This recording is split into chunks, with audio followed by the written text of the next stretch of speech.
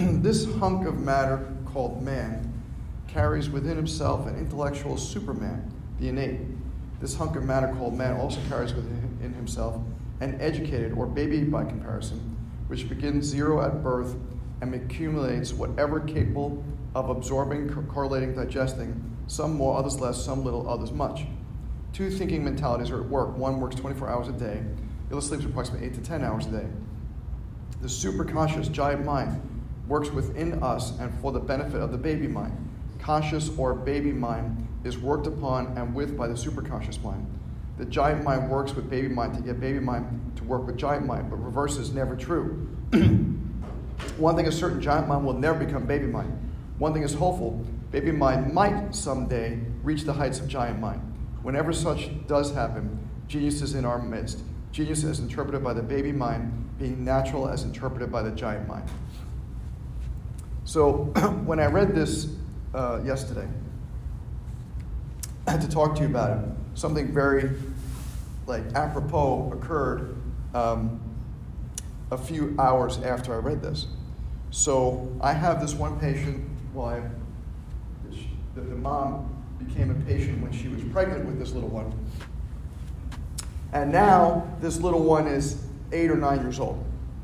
And she says she's been coming to me for her whole life. Even before, her whole life started. She's been coming, her mom was coming forever.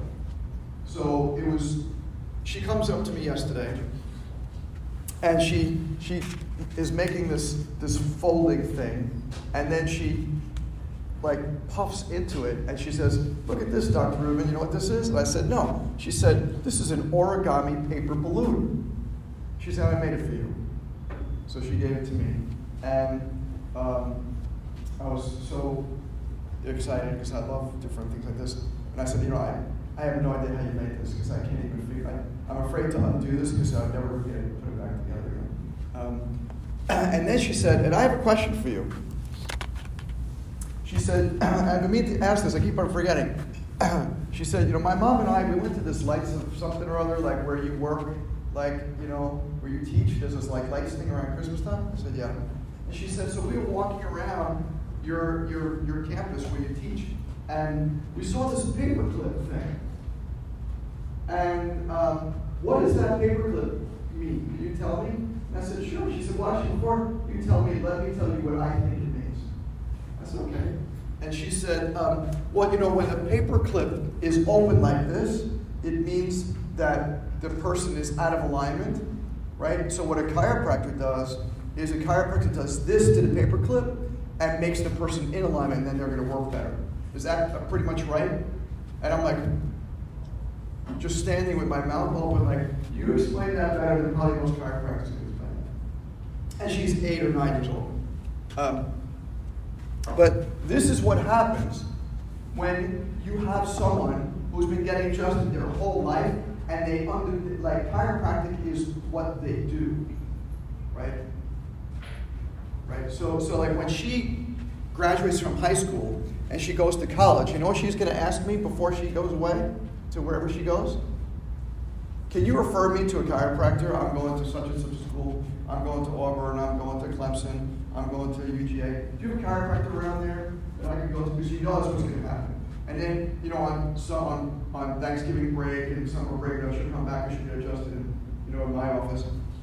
And then what's going to happen is she'll graduate and then she'll go get her degree, her master's, or maybe she'll become a chiropractor. But she'll go somewhere and she'll say, hey, I'm going to, Duke to get my PhD in something or other. Do you have a chiropractor up by Duke? And I'll find a chiropractor for her there. And then when she decides to settle down somewhere, I'll get a phone call about, hey, Dr. Rubin, I'm in San Diego working for Google or something, and could you give me a chiropractor? That's just what happens, right? Because I've seen this happen over and over and over again. Because when you grow up in chiropractic, it becomes what you do. Coming to see our office weekly is just so commonplace for a kid like that. She owns chiropractic.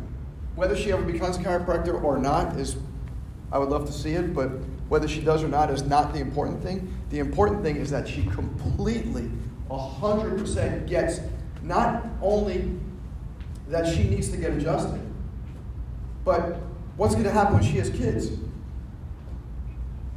Of course, she's going to get adjusted during her whole pregnancy, just like mom, right, did. And then she's going to adjust her kids. And probably, her partner and everybody that she talks to is going to be like, you don't go to a chiropractor? Like, of course you go to a chiropractor. You mean you haven't been adjusted since you were a kid? My brother and I have been adjusted since we were babies, right?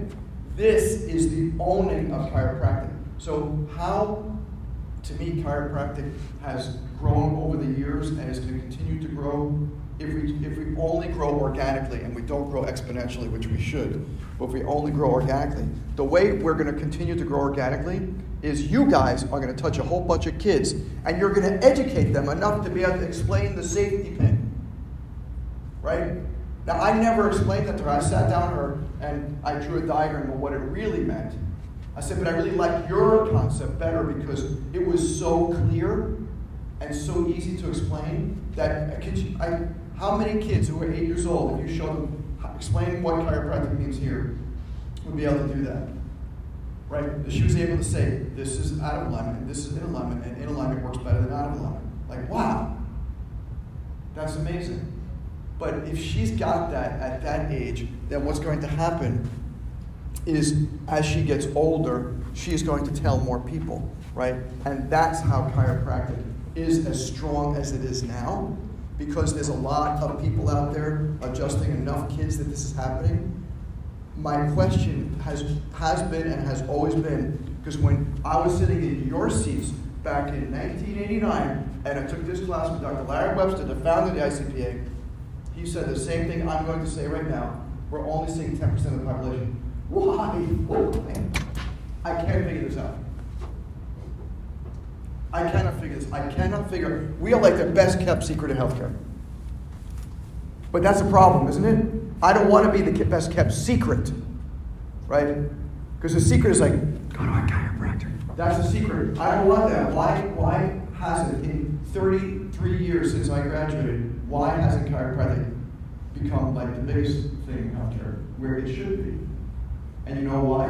Because not enough people are telling the story well enough to have an 8-year-old explain it back to them. That's why. So if you can explain the chiropractic story enough times and they can tell you and come on this campus and see the safety pin that's right over there and they can explain to you what that means, right? That's how chiropractic is really going to grow. And not just talking about back pain and neck pain and how do you feel today on a scale of 1 to 10. That's not chiropractic. That is not chiropractic. Right? What I am aspiring to do is to make you guys understand how important the message is, not just for you and your office, but for chiropractic and humanity at large. Because the more people that we can tell and explain about chiropractic, then the more people are going to want to become part of the chiropractic lifestyle. So why is it that certain offices really succeed and certain offices don't? It's all about communication. It is not about what technique you use. It is not about what paperwork you use. It's not about how pretty your office is, or how much money you dump into it before you open up. It's not about how much staff you have. It's not about whether you use Activator or Gonstead or Network or BGI or Thompson. It's not about how much money you spend on marketing when you first open up. That's not what it's about. It is about, are you explaining chiropractic to patients? And are you connecting to them in such a way that these little ones will create gifts for you? Right? I didn't ask for this. She just came to the office. We have this origami paper sitting there. And she just sit there and she said, how do you have origami paper? I said, well, one of our interns brought it. And she said, oh, cool, I'm going to make you something. I can't even tell you how beautiful knowing that that's the kind of relationship I have with this little one. And to me, there's nothing more special than connecting with a child, because it's not that hard to connect with an adult because you can speak, their same language and see their same, understand their same. But when you're connecting with a younger person, that takes a lot more work. And when people tell me, like, I had just someone the other day tell me, yeah, my chiropractor back at home doesn't charge for kids so it's all free. So the adults, you pay and the kids don't. I'm like, but it's so much more work. It takes a lot more work to actually deal with kids because they're so much more challenging. And just like every adult is different, every kid is different, but there's even a bigger myriad of differences in kids. Because now you're not only dealing with kids, at different ages and how you interact with them, but now you're dealing with kids, like especially in my practice, you're dealing with kids with special needs. And you do not talk to them the way you talk to a neurotypical kid. So we had a new patient yesterday, her first adjustment, she's 6 years old, and she's on the spectrum, and she's a little temperamental. And I knew this coming into we already did our first exam, but she was kind of like I go near her, and she just kind of like push me away. So I talked her through that adjustment, right? And we kind of played little games, and I gave her things to hold so that she doesn't like move her hands, and she was holding, things in her hands. You've got to know how to communicate with this, and understand that is your true specialty, is your communication with your patients.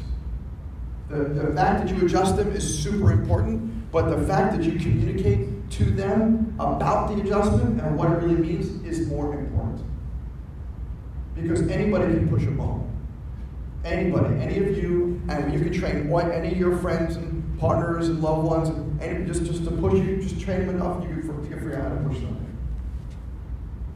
But to explain why and how you're doing it, so that they understand and want to keep on coming back, that's the trick. That's the trick. That's the secret sauce. That's the thing that people are saying. I constantly go through like Dynamic Chiropractic or American Chiropractor or those kind of journal thingies and magazines. And so many of them are saying, you can make $100,000 more a year by using this machine. Well, you could, if that's what chiropractic is, which it isn't. And more importantly, you can make $100,000 a year with that machine if you can communicate about that. You can buy a machine and make nothing on it and lose money if you don't know what it is and how to explain it. So but they lure you into thinking you buy these machines and you can build a big practice. That's not what happens. You build big practices by being a great communicator. And that's what you really need to practice, especially while you're here in clinic, right? When you're in clinic and you're with your patients, practice communication. It's not just about practicing the adjustment or the analysis. Practice the communication. Test stuff out. And you spend an hour with them. Try different things out. What do you think of, I'm going to try something on you today. I'm going to talk about the safety pin. And then explain the safety pin. Take the picture, this thing over here, and say, what do you think this means to you? How does this relate to chiropractic? That'd be a great way to just have a conversation starter, right? One of my favorite conversation starters is I love talking about what's known as the 4 A's. I say especially to people who I know are parents, do any of your kids or their grandparents, any of your grandkids have any of the 4 A's? What are the 4 A's? Do you know? What are the 4 A's? Autism, ADHD, allergies, asthma. 1/3 of all American kids have one of the 4 A's, at least one. So you ask all your parents, any of your kids have any of the 4 A's? And they'll be like, 4 A's, what are the 4 A's? And you tell them, autism, ADHD, allergies, and asthma. And then you say, any of your kids have any of that? Of course. One out of 3 kids are going to have one. And if they have like 2.5 kids, the average person, 2.5 kids. Yeah. Or the grandparents, 2 of my kids have this, and one of them has this. Well, bring them in. Let's go. Let's sign up for next time. Right? That's how you build your practice of your communication, is asking questions and getting people to really understand what it is that we do.